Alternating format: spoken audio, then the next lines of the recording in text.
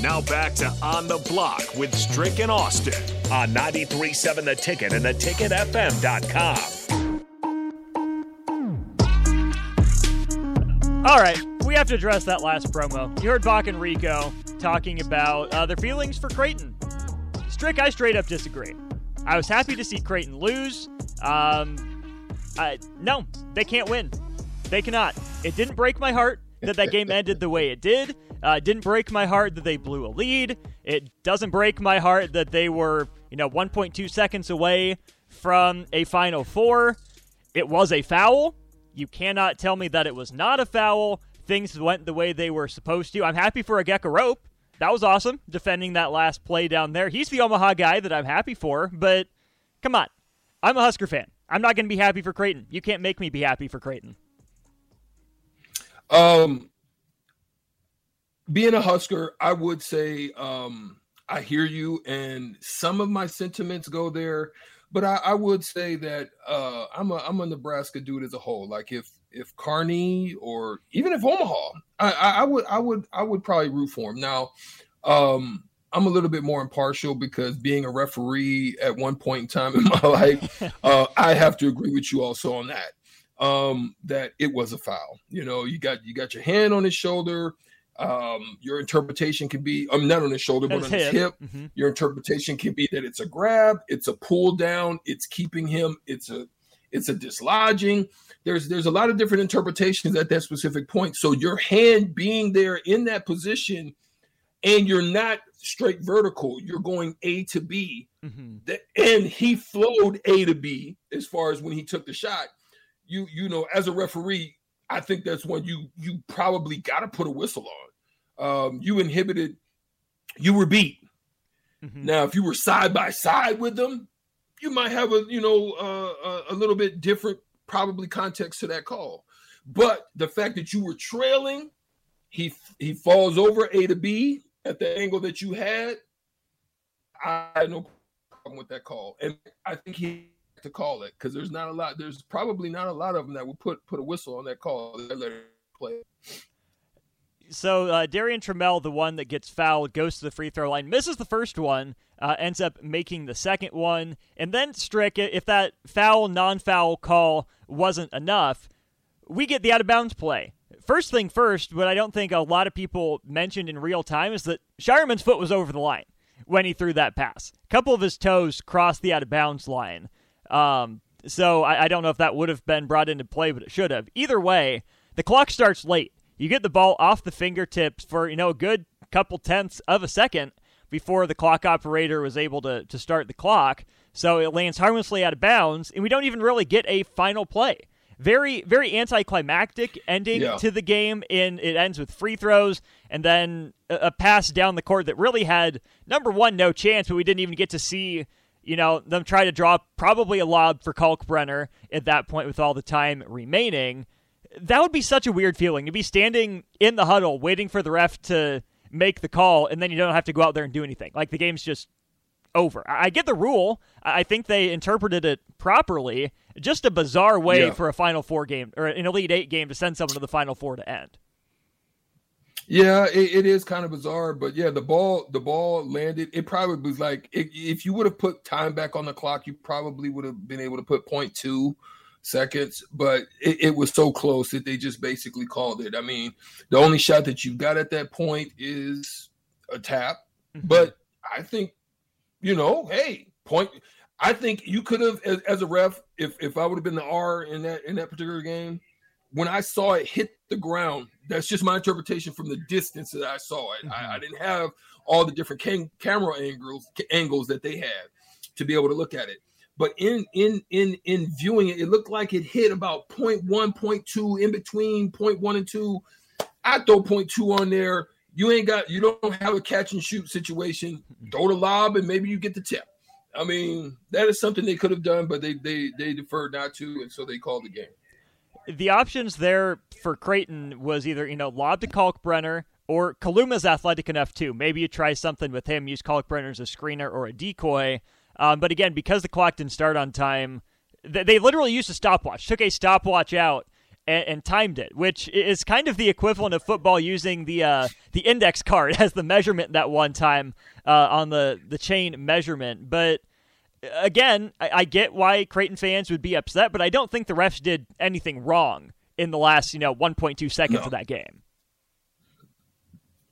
I agree with you. I think it's justified. It was a good back and forth, but to rail on the refs on that foul call, that's not the one I would. That's not the fight that I think you could win. I think that's an absolute foul call. Now you can go back and try to track other fouls throughout the game and say, hey, you should have called them.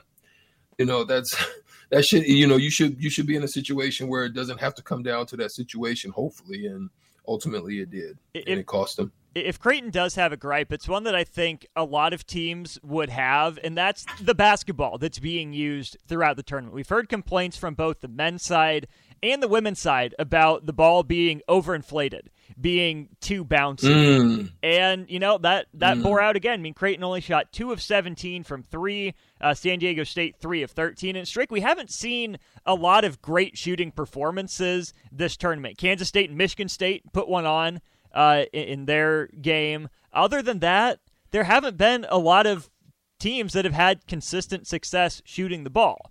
On the one hand, I get it. It's the same for both teams. On the other hand, this is your biggest event if you're at the NCAA. If the ball's overinflated and it's going to make it harder to shoot, that's a problem. Offense is already at a premium in college enough as it is. You should be trying to help these guys out, not making it harder for them. Yeah, and I think you can look at multiple occasions in game film to where the ball literally was halfway down. But when you have an inflated ball, that rattle to the side usually has an upward and out type of momentum, whereas that same movement with a little softer ball can kind of settle in there and drop. You know what I mean? So, I mean, I noticed a few shots and I was like, wait a minute, that was dang near like at the bottom of the net. How did that come back out? But that could be attributed to that situation. And, can you address that now? Or are we going to start doing a deflate gate in the NCAA tournament or inflate gate? That's what we have to call it at this point. Tom Brady is either livid because the NCAA doesn't understand that you're supposed to deflate it, or he's rubbing his hands together. Okay, it's Tom Brady's time to go deflate some basketballs. People are going to love me for it.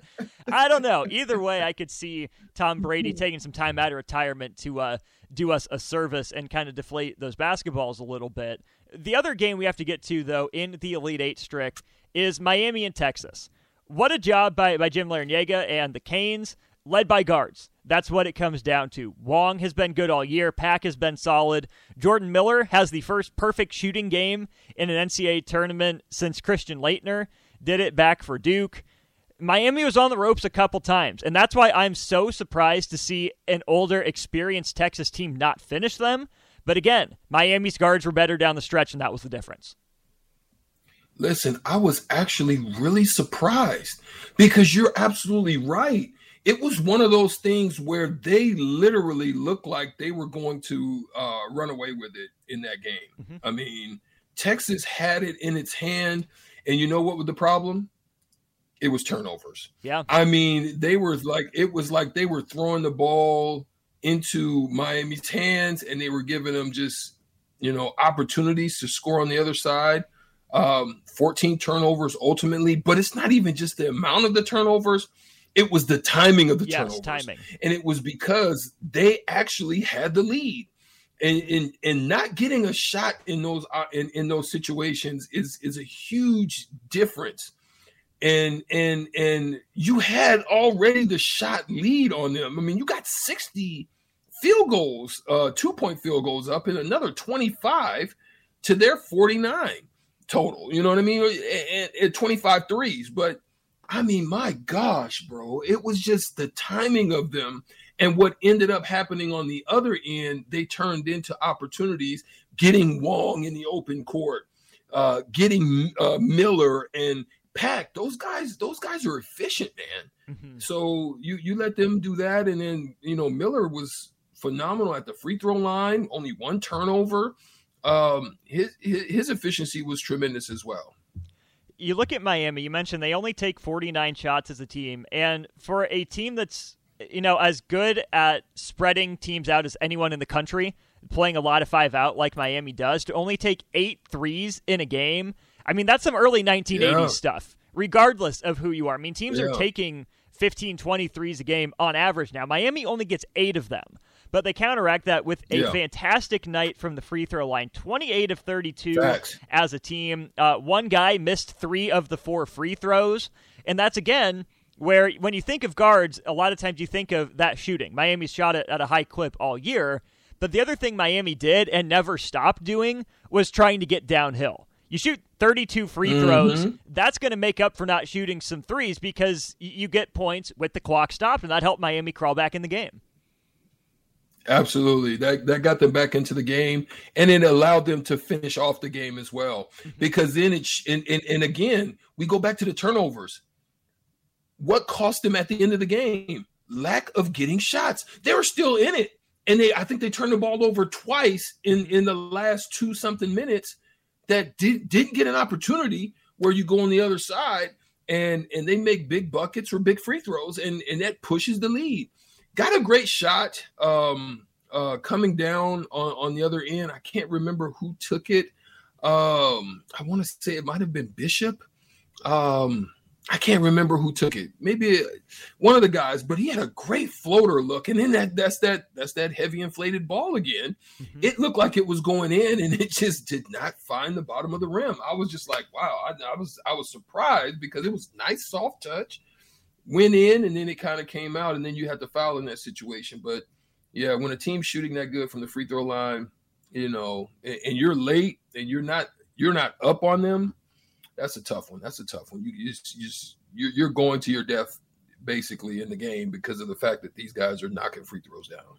How much, if any, of the loss do you put on Rodney Terry? Because Texas committed to him officially. Rodney Terry is going to be the next head coach at Texas. Was there anything to do with how Rodney Terry approached that game, especially as he saw that lead start to dwindle, that worries you about Texas's future, or is this just a big credit to Larrañaga and the Canes? Listen, the Canes just got it done.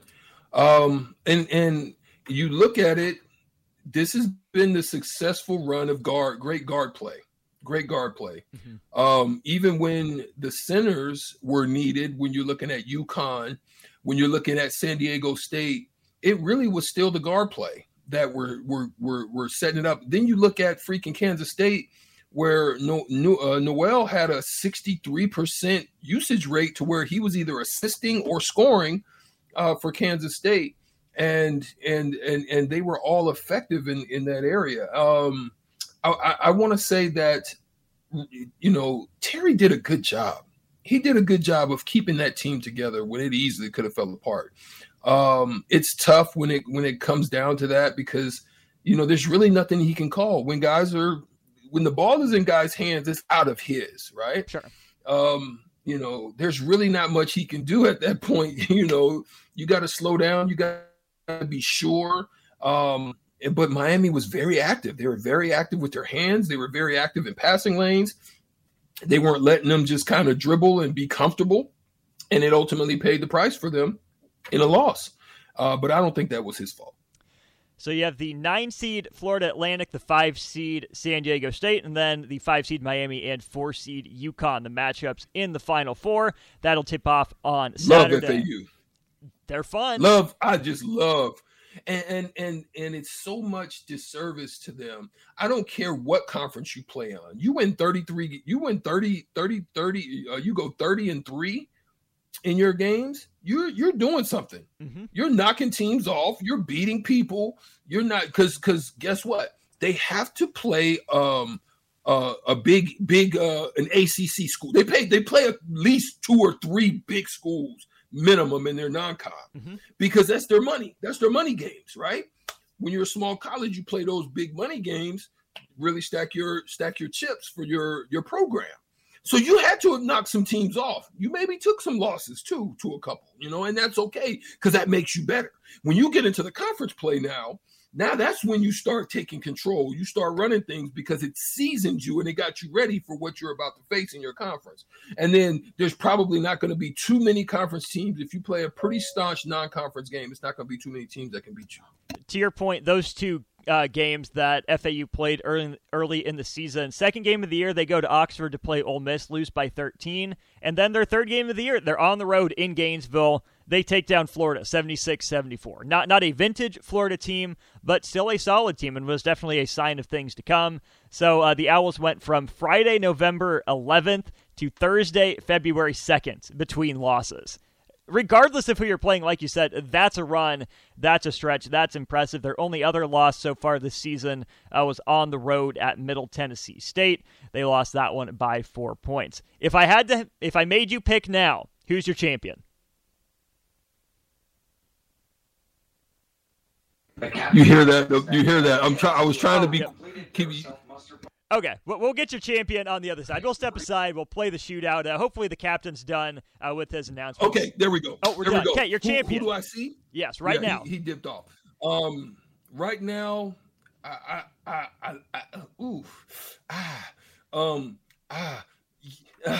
UConn. UConn. Okay. UConn. Okay. Popular pick. They're favored by 5.5 over Miami. Tough to bet against them the way they're playing right now. Again, those games will take place on Saturday. All right, now it's time to step aside.